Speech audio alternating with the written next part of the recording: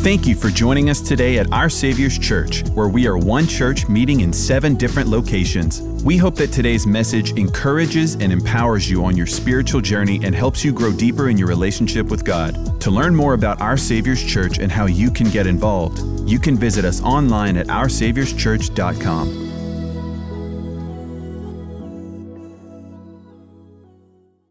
Continuing a series we've been in. Anybody remember what the series is called? Don't look at the screen.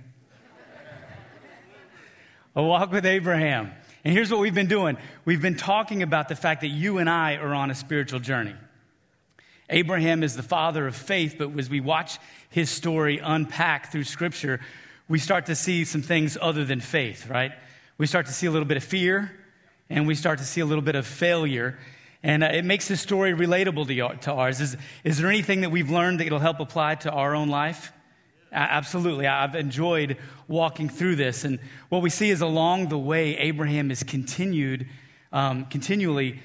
given and presented an opportunity to choose fear or faith. And the bigger theme that we've uncovered over the last couple of weeks is this: the obedient faith required in our journey today will actually help us in our journey tomorrow. How many of you know we're being prepared?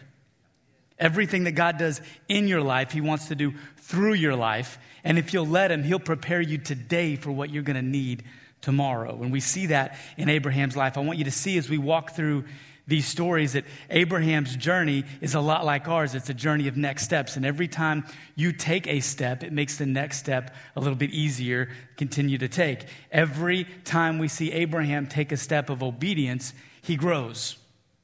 Does that happen in your life as well? Right? Every time God gives you a step, you grow, and every time you obey, you grow from that. There's a cycle that we see in Abraham's life. I'm going to put it up on the screen so you can see this in your own life. Here's how it works. God calls you to take a step, and then you choose in that moment. You choose fear or you choose faith. If you choose fear, it takes you off course. If you choose faith, it gives you courage to obey. And then what happens when you obey? Well, that obedience causes growth by solidifying your faith. What do you mean by solidifying your faith, Pastor Don? Check this out. I'm sure you've heard this. Hebrews tells us that faith is a substance. It's a substance of things hoped for, and it's evident, the Bible says, evident in things that we don't see. Think about this. Your faith is a substance, and it's evidence. What is it evidence of? It's evidence of everything that God has ever done in your life up to this point. And every time you trust God and you step out in faith, not being able to see the other side, here's what happens. That faith becomes solid. It solidifies. It becomes the thing that you can stand on today to take the next step in your life. Every time you see big faith in somebody's life, you're not seeing big faith that starts from nothing. You're seeing big faith that starts from a place of smaller faith, obedient faith that they've already taken. And God has proven to them time and time again that He is who He says He is. He will do what He says He will do. And everything written in His Word that is promised to us is available to us. And you're watching people take big steps of faith because along the way, they've taken little steps of faith. And God has proven Himself to be true. Am I talking to anybody in the room today? Yeah. So I wonder, is it possible? Is it possible that we could see some smaller steps in our life? If we'll keep taking them, maybe God will use them to help us. Because here's what I know. Watching Abraham's story, there's always bigger steps ahead. Right? Let me catch us up for those of you that haven't been a part of this series so far. Abraham's been on a journey. God called him to step out in faith from a place he was very comfortable to a place he didn't know. God says, I want you to go, and I'll tell you when you get there kind of place. He was called to go to a land that was already inhabited by other people. That was a big deal. Not sure what that was going to look like for him. He was given a promise that he had to wait on, get this, for 10 years. Waited 10 years for this promise that God had given him. And we talked last week about how he got impatient and he took matters into his own hands. Did that work out for him? No. Do you think it works out for you every time you take matters into your own hands instead of trusting and believing in God? No, not at all. And then here's the thing that God asked him to do after that. He said, I want you to wait a little bit longer. I want you to wait a little bit longer. And here's what I want you to take away from today. I believe that there's going to come a point in your discipleship journey where the cost will become so high you might not be willing to pay it. I'm going to say that again. I think there's a point in our discipleship journeys where the cost to obey will become so high that you're going to have a really hard time paying it. You're going to have to choose faith over fear. And you say, no, not me, Pastor Don. Not me. I'm all in. I'm whatever it takes today. I'm going to do it. I'm all in, and I trust you and I believe you. But I want to ask you this question to be thinking about. What happens when God asks us to cut out some things in our lives so that we can better guard his covenant with us? Oh, it's great early on when everything's good and it seems like God's just adding things. And I've got new friends and I've got a new church to go to and I'm seeing new things in Scripture that I've never seen before. There will come a point in your life where God doesn't start just adding things to your life. What does he start to do? Cutting things away. Cutting things away. Look at your neighbor and say this: cutting is part of the process. Now look at your other neighbor, the one that you ignored. And I want you to tell them it's about to get real uncomfortable up in here. Real uncomfortable.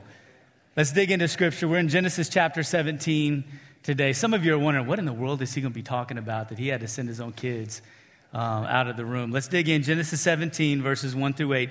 How many of you remember how old Abraham was when he was first called? 75. 75. Let's look now. Verse 1. When Abram was 99 years old, the Lord appeared to Abram and said to him, I am God Almighty, walk before me and be blameless, that I may make my covenant between me and you and may multiply you greatly. Then Abraham fell on his face, and God said to him, Behold, my covenant is with you, and you shall be the father of a multitude of nations. No longer shall your name be called Abram, but your name shall be called Abraham, for I have made you the father of a multitude of nations. I will make you exceedingly fruitful, and I will make you into nations, and kings shall come from you. And I will establish my covenant between me and you and your offspring after you throughout their generations for an everlasting covenant, to be God to you and to your offspring after you. And I will give to you and to your offspring after you the land of your sojournings, all the land of Canaan for an everlasting possession, and I will be their God. The first part is a reminder of God's promise and his covenant to Abraham. Now we get to see the second part. This is Abraham's part. Verse number 9. And God said to Abraham, As for you, you shall keep my covenant, you and your offspring after you throughout their generations. And this is my covenant, which you shall keep between me and you and your offspring after you. Every male among you shall be circumcised. Wait, what? I heard a comedian once reenact this story, and Abraham is there, and he's talking to God, and God's saying, I'm going to do this, and Abraham's like, yeah, that's great. And then I'm going to do this in your life. Awesome, sign me up. And then this is going to happen. I can't wait. And then my kids too, this is going to be great. And all you have to do is circumcise yourself. No, I don't think I want to do that. You want to do what? He goes on a little bit further. You shall be circumcised in the flesh of your foreskins, and it shall be a sign of the covenant between me and you. He who is 8 days old among you shall be circumcised, every male throughout your generations, whether born in your house or brought with your money from any foreigner who is not of your offspring. Both he who is born in your house and he who is bought with your money shall surely be circumcised. So shall my covenant be in your flesh, an everlasting covenant. Any uncircumcised male who is not circumcised in the flesh of his foreskin shall be cut off from his people. He has broken my covenant. Be honest, ladies. How many of you are really glad you woke up a lady this morning? You didn't know Pastor Don would be talking about circumcision in church today. Man, could you imagine going back to the other guys? Just for a second, be like, hey, y'all, listen. I heard from God again. Oh, what'd he say? I have some good news and I have some bad news. The good news is the promise is still on. The bad news is, well, how many of you know those guys wanted to hear exactly what God said? Don't just summarize. Did he say this and then he said that? Or did he say this before saying that? I'm going to summarize the rest of the story this way. Before God finishes telling Abraham about circumcision, he tells him once more about the promise that he has for him and that he's going to give him a child and how that child is going to come about. He actually says, you're going to have a child, not with your servant Hagar. That was taking matters into your own hands. He says, you're going to have a child with your wife Sarah. Now, Sarah's about to turn 90 years old.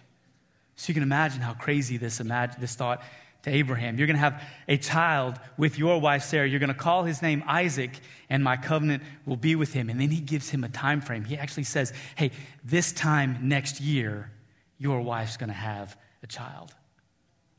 He may have had to wait on that promise, but how many of you know our guy Abraham didn't wait on being obedient? Look at this, verse 22.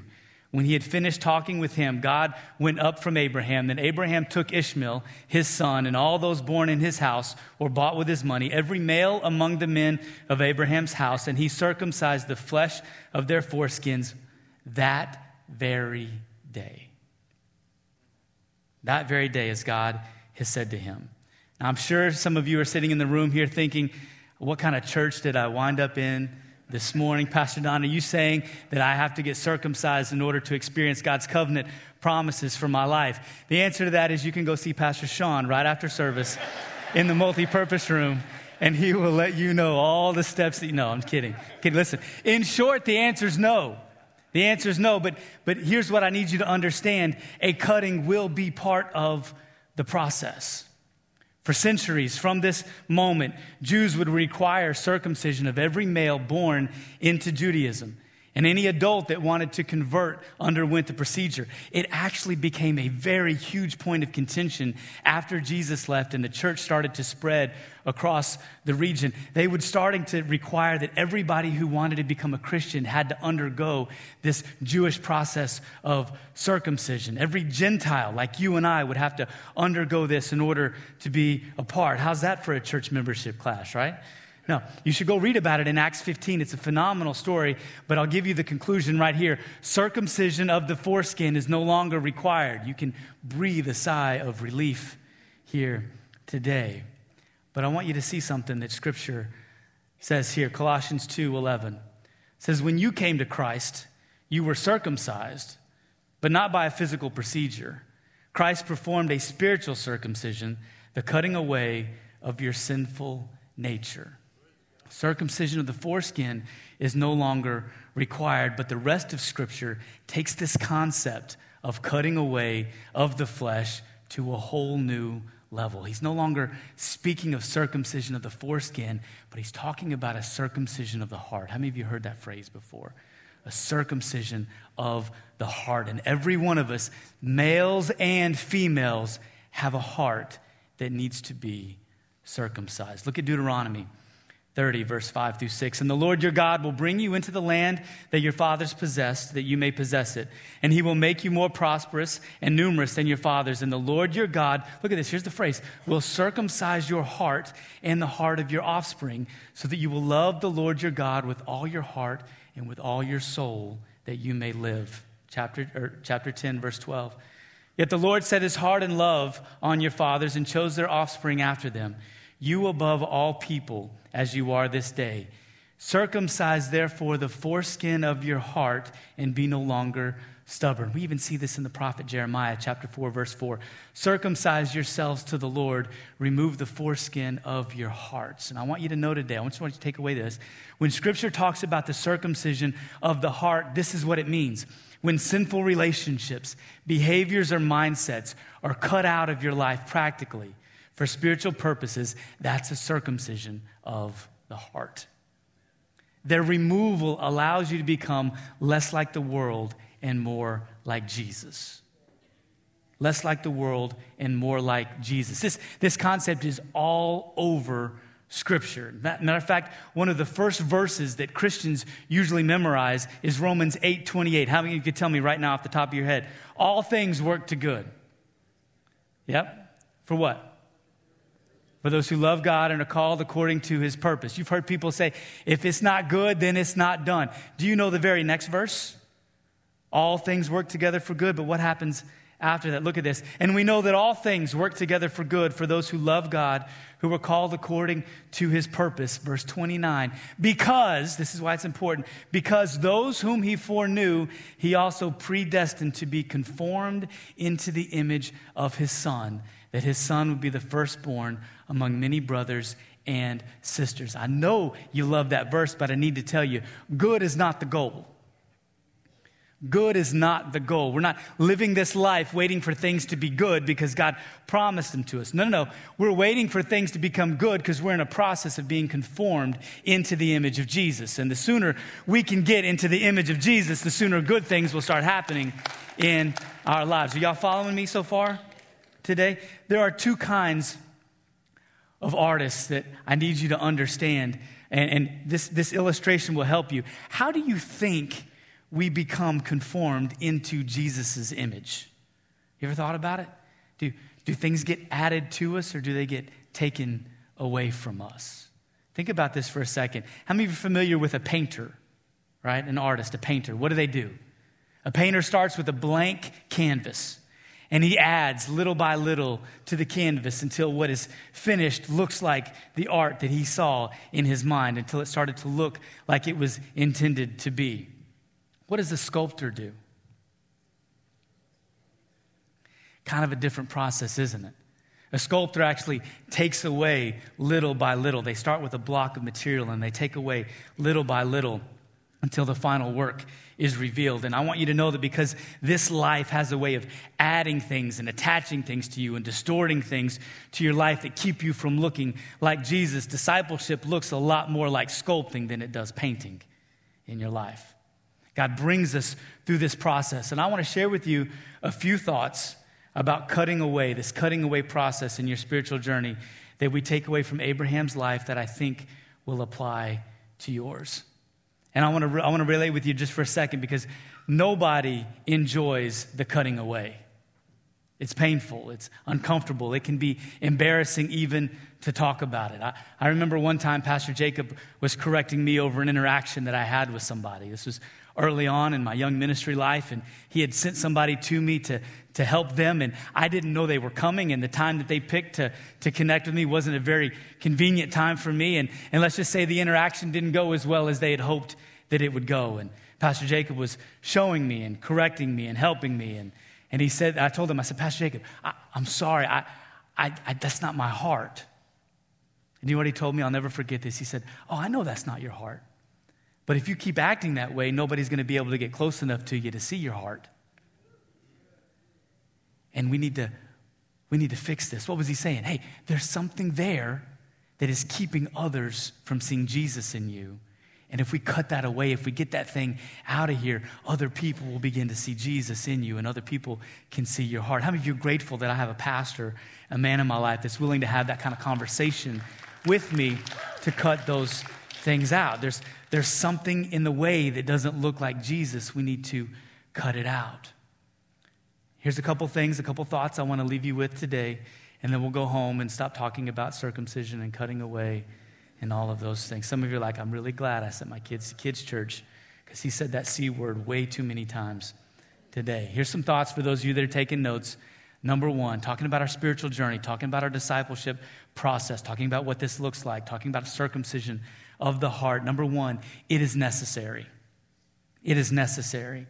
It was necessary for me to remove some old mindsets and old behavior patterns and old habits in order for me to continue to grow in my journey to become more like Christ. Look what the Apostle Paul tells the church in Ephesus. He says, since you have heard about Jesus and have learned about the truth that comes from him, throw off your old sinful nature and your former way of life, which is corrupted by lust and deception. Instead, let the Spirit renew your thoughts and your attitudes. Abraham had to undergo a cutting before he could go any further. Before God could use Paul, he had to be transformed. Before God could use Peter, the rough edges of his life had to be sanded off. Before God can use you and I, the things that aren't like Christ in our lives have to be cut away from us little by little, like a sculptor.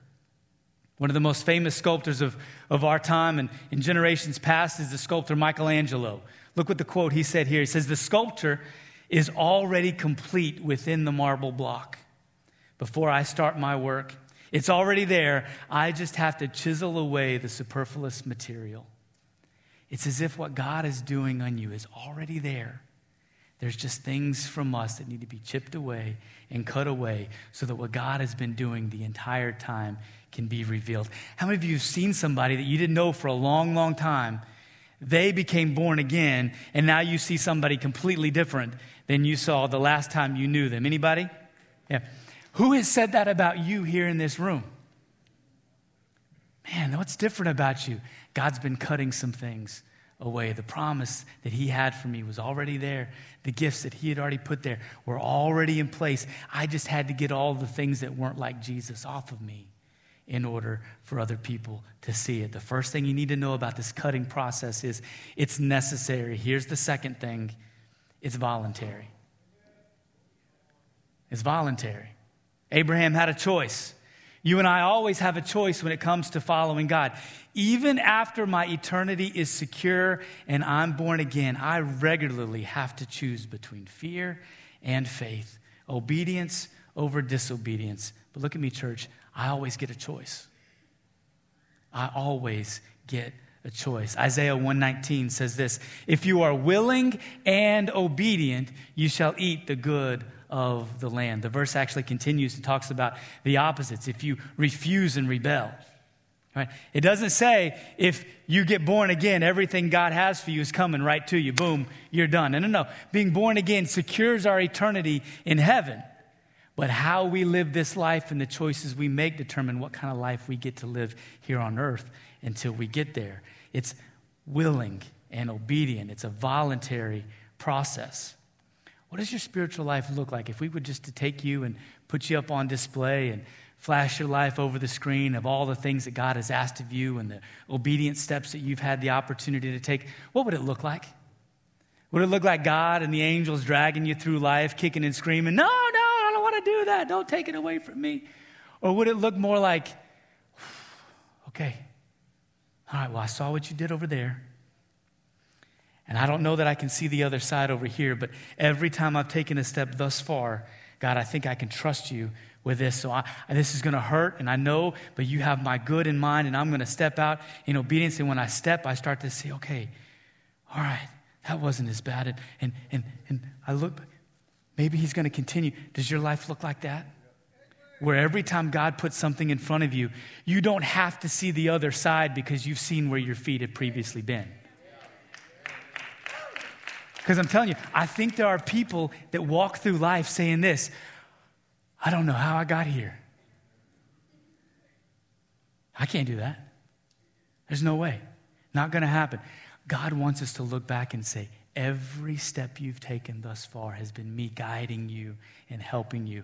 And I'm not going to ask you to do something that you haven't been able to do before. How many of you know resisting an all-powerful God doesn't work out well for you?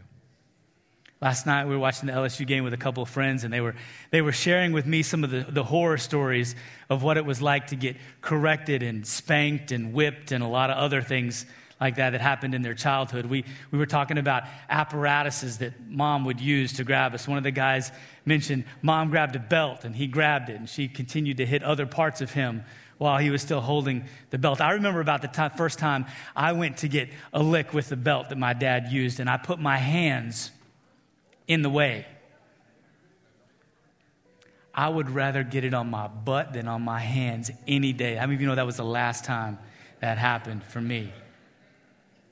And it's crazy. And this isn't, I'm not recommending you grab a belt and hit your kids. Listen to me. When God does something in your life, you can step out in obedience, or you can resist. But how many of you know that doesn't work out well for you when he does that, does it?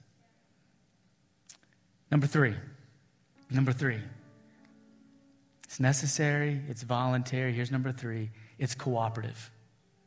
I want you to think about our story. Think about Abraham's story and what God asked him to do. It's God who is doing the cutting, but how many of you know he's going to use other people to hold the knife?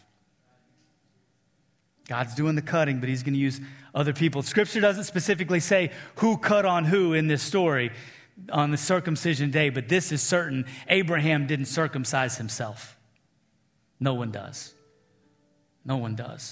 Not only did he have to be willing to be cut on, someone else had to be willing to do the cutting in his life. And this is a facet of discipleship that I don't think we talk about often because it's not very popular. But we all have areas of nakedness in our hearts that we try to hide, don't we? We all do. And there is absolutely an element of transparency that must take place with others if you're going to grow spiritually. You're going to grow. I'll show you. This is in Scripture. 1 John 1:9 says that if we confess our sins, he is faithful and just to forgive us our sins and to cleanse us of all unrighteousness. And James 5:16 says, therefore confess your sins to who? One another. And pray for one another that you may be what? Healed.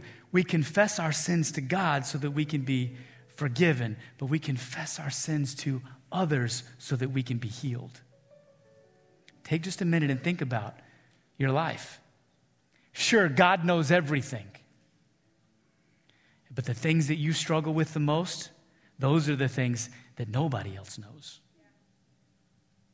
And I love the fact that you seek God and we can go before God and God, I'm sorry, I'll never do that again. I know I said that before, but I don't ever want to do this again. And God, would you please forgive me? And I'm so grateful his word is true and he does forgive us. But I'm telling you, your life would be different if you sat across from a trusted person and you said, hey, can I share with you some things that I'm struggling with? You need those Me Too moments, right? Not the time when you sit across from somebody and they say, see, I told you so. No, when you sit across from somebody and they say, yeah, me too. I'll never forget the first time I shared with somebody an area that I was struggling with, expecting them to think different of me and expecting them to not want to have anything to do with me anymore, and thought, well, here goes this friendship, but I really trust them and I think they can help me. And I shared, and they looked at me and they only said two things. Me too. And I'll never forget that moment. Because then that big thing that I thought I was carrying felt really, really small. Because now I realized everything the enemy had told me about being alone and all by myself and nobody else would understand started to erode away. And then I started to realize the more and more I started meeting with people and talking with people and helping people. Listen, I'm regularly walking with people that are struggling in areas of their life. And one of the things I tell them every single time without fail, and it's absolutely true, is you're not alone. And I think if God's church would realize that we're struggling in the same ways with the same things, the lie that this enemy tells us that we're all alone. No, I can't serve because if I serve, then I don't have this area right in my life. And there's no, listen. If you started serving, you'd get up next to somebody and realize that they're walking from that too. And this relationship is necessary. We got to work together. We confess our sins to God for forgiveness, but we confess to others for healing. Maybe the healing that you're missing in this area of life is not going to come from the time you spend with God, but it'll come from the time you spend with others, allowing them to speak to you. It's a circumcision of the heart. And in order to do that kind of cutting on Abraham, not only did someone have to be willing to hold the knife, but they also had to be willing to look at his nakedness too. And it's cooperative. Now listen, don't hear what I'm not saying. I'm not saying this is a church full of people that are running around with a Barney Fife spirit and a knife saying, hey, what's God doing in your life? Let me hack some things off of you. That's not what I'm saying at all. I'm saying this is a church that's full of people that have learned that if I'm going to keep growing in my relationship with God, I'm going to need to have some things removed from my life.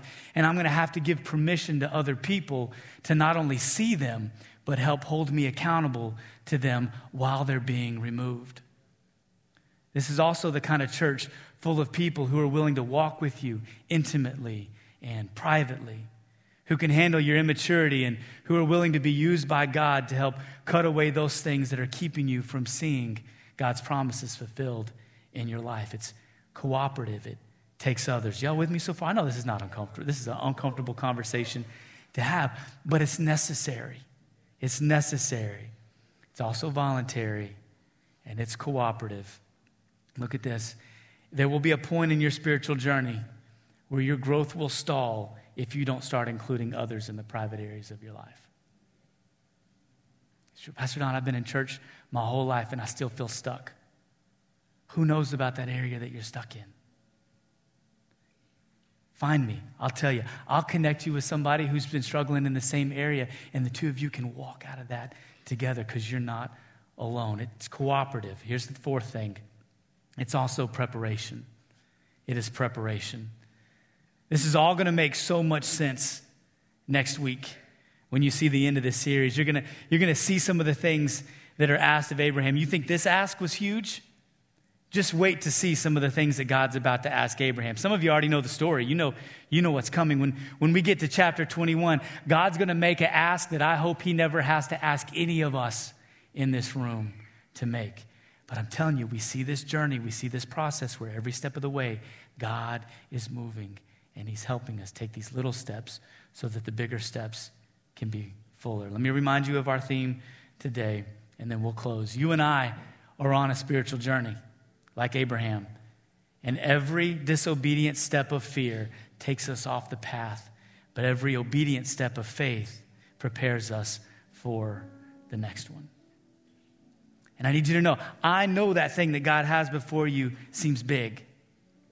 I know it's a thing that you never thought that he would ever ask of you, but he's wanting it now.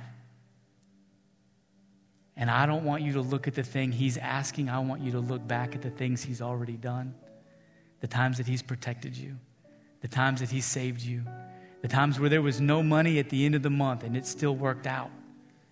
The time that he sent somebody in just the right place at the right time to be able to help you. I want every step of obedient faith that you've taken to bear out into your life and become a substance that you can stand on as you get ready to take the next step of the thing that God has called you to. You don't have to look ahead. All you have to do is look back at what God's already done in your life. Y'all with me today? I want to ask you to bow your heads and close your eyes. Men, I want you to listen to me, husbands specifically. You need people in your life that can not only know you, K-N-O-W-U, but you also need men in your life that can know you, N-O-U. People that can know about you and then people that can tell you no. And I want to tell you with every degree of certainty that is inside of my being, I know that the greatest security my wife has in my relationship as her husband and in my leadership over her. Yes, it's my relationship with God, but it's also the relationship I have with a man that at any time can pick up the phone and check on me and hold me accountable and tell me no, because he knows the things in my life that I deal with and that I struggle with. I've never known a godly woman who had trouble submitting to a godly man who was under authority himself. But I know a lot of women, godly women, good, God-fearing women that struggle because they don't know if their husbands have that kind of relationship in their lives. And ladies, listen to me, you don't get off the hook either. Sometimes the difference between where you are and where you want to be is what you're willing to walk away from and who you're willing to share it with so you don't find yourself tempted to walk back there into that place. And before we go any further here today, I want to pray specifically for some people here in the room. Every head is bowed and nobody's looking around. And I'm not asking you to do anything other than sit there and listen to the Holy Spirit. But if you say, Pastor Don, I need to get honest. I need to be transparent. I need to invite somebody else to know about this area. Matter of fact, I've known it for a while. I just haven't had the courage to get up and do that. I don't have to know what it is. I don't have to know who it is. I don't even have to know how long you've been struggling with it. But nobody's looking around. I want you to do this. If you're here and you say, Pastor Don, will you pray with me? I need faith. I need courage. I need to be able to trust somebody else in this moment. Right there where you are, I'm not going to ask you to do anything more than what I'm saying right here, right now. I want you to stand up and acknowledge that I need to start including other people in my life. I'm going to pray for you. It's a big step. Big step. All across this room, some people are standing. Men and women, people are standing. I'm tired of doing this life by myself, Pastor Don. It starts here. It starts here. I need other people. There are things in my life that need to be cut off and cut away. I know God has forgiven me. He loves me. He will never leave me or forsake me. But I'm tired of dealing with this same thing over and over and over again. Those of you that have stood, I'm so proud of you. I'm so proud of you. Right there where you are, I want you to lift your hands. I'm going to pray for you. Father, in the name of Jesus, I pray, Father, that you would begin in this very moment not to have them look forward into what that conversation is going to look like. But God, right now, I pray that you would have them look backwards. That you would have them look backwards at the day they first met you. At the moment you first became real to them. At the moment they didn't know what was going to happen, but they stepped out and they trusted you. And I pray that you would show them the next time, and the next time, and the time after that, every single time, God, that you moved on their behalf. And I pray that that step of obedience would solidify in their hearts right now. I pray for a supernatural courage to come upon every single person here in this room that is standing right now, acknowledging, God, I can't do it on my own. And so I thank you. I thank you for them. I thank you for this obedient step. I pray, God, that this would be the first step of many that they take out, that even in standing, God, I saw things cut off of them, lies cut off of them, bad habits and wrong habits cut off. They're believing in faith, God, that you can move through relationships in their life, a circumcision of the heart. And I ask this in Jesus' name. Amen. You may be seated. Heads are still bowed. Eyes are closed. Thank you for being obedient today. But you may be here today and you're saying, I'm new, Pastor Don. I don't know much about this Christianity thing. I may be even new to this church. I'm new to a church like ours for sure. And I hope this for you today. I hope you were able to see a few things. I hope that you were able to see that we love God and that we're passionate in our worship. I hope that you were able to see that we love God's word and we're very intentional in our obedience. And I hope that you were able to see today that this is not a place, and this is not a spiritual country club full of those who are spiritually perfect and have their lives fit together. Quite the contrary. This is a hospital full of people who are trying to get healthy, who are trying to grow, who are trusting not just God, but trusting other people as well. And I want you to know this today. You're on a journey. You're on a spiritual journey, and there's a destination ahead of you. And there's only one of two possibilities. One of those is a destination that ends in heaven, reconciled in your relationship to God, and the other is a destination that ends in hell, the only place where God is not, a place of your choosing, a place of separation from God. And you may not know where you are in your relationship with God, but I want you to know this. He knows where he is in his relationship with you. He loves you. He's not mad at you. He's not waiting to punish you. In fact, he's gone to great efforts to save you. So much so that Scripture tells us that while we were still sinners, God sent Jesus to die for us. He loved us so much that he was willing to send Christ to die for us. And I want you to know, I wouldn't be the pastor to you that I wanted to be if I didn't tell you there's a free gift waiting for you today. He's gone to great efforts. Eternal life in Christ Jesus is waiting for you today, but you have a choice. You have a choice. Pastor Don, how do I receive that eternal gift? How do I know that if I died today, that the next face I see would be the face of Jesus? I would tell you it's as simple as A, B, C. A stands for admit. You admit that you're a sinner, that your life choices have left you away from God. It's taken you on a different path, and you know where that path is headed. If you're here today and say, Pastor Don, I can admit, I would tell you B stands for believe. Believe that God sent his son Jesus to live the life you couldn't live, to die a death that you were supposed to die, and pay a debt that you couldn't pay. And if you're here today and you say, Pastor Don, I admit and I believe God sent his son Jesus for me, then the only thing left for you today is to confess. What am I confessing, Pastor Don? That Jesus is Lord and Savior of your life. I tell you often, the Savior part is easy when your life is struggling and you need to get bailed out. But that Lord part, that's the part that brings about the circumcision of the heart. When you say, God, I'm ready and willing to live life your way. And if you can admit, if you can believe, and you can confess, I promise you the Holy Spirit is doing a work in your life. I want to ask you before I pray to identify yourselves this way. Those of you that want to be born again today. Pastor Don, I've never prayed again to ask Jesus to be in my life, but I want to know who you are today. I want to ask you right where you are, lift your hands and look up at me. Every head is bowed, every eye is still closed. But if you want to receive Jesus as your Lord and Savior, be born again today, reconcile your relationship with God, and secure eternity. Keep your hands up. I'm looking. When I look at you, you can put your hand down. Thank you. I see you. I see you. Thank you. Thank you. I see your hand. Proud of you. Let's go. Let's go. I see your hand. Both of you there. I see your hand. I'm proud of you.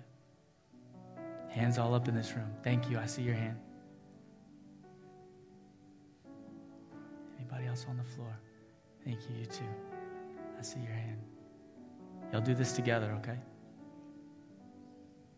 I saw your hand earlier. Back row, I see your hand. One more time. Pastor Don, I didn't raise my hand before, but I know I need to. Thank you. I see your hand. I'm glad I asked. Those of you that raised your hand, I want to ask you to say this prayer with me. It's not the prayer that saves you. God and the Holy Spirit have done that right now by allowing you to admit and believe and confess. But I'm going to ask you to say this prayer with me. Church, let's say this prayer together. Dear Lord Jesus, I believe that you're the Son of God. And I believe that on the cross, you took my sin, my shame, and my guilt, and you died for me. And I believe you rose from the dead to give me a place in heaven, a purpose on earth, and a relationship with your Father. Today, Lord Jesus, I turn from my sin to follow you with all my heart, no matter what it costs me. And I declare that God is my Father, Jesus is my Lord and Savior, the Holy Spirit is my helper, and heaven is now my home. In Jesus' name, amen, amen. Let's celebrate those who are born again.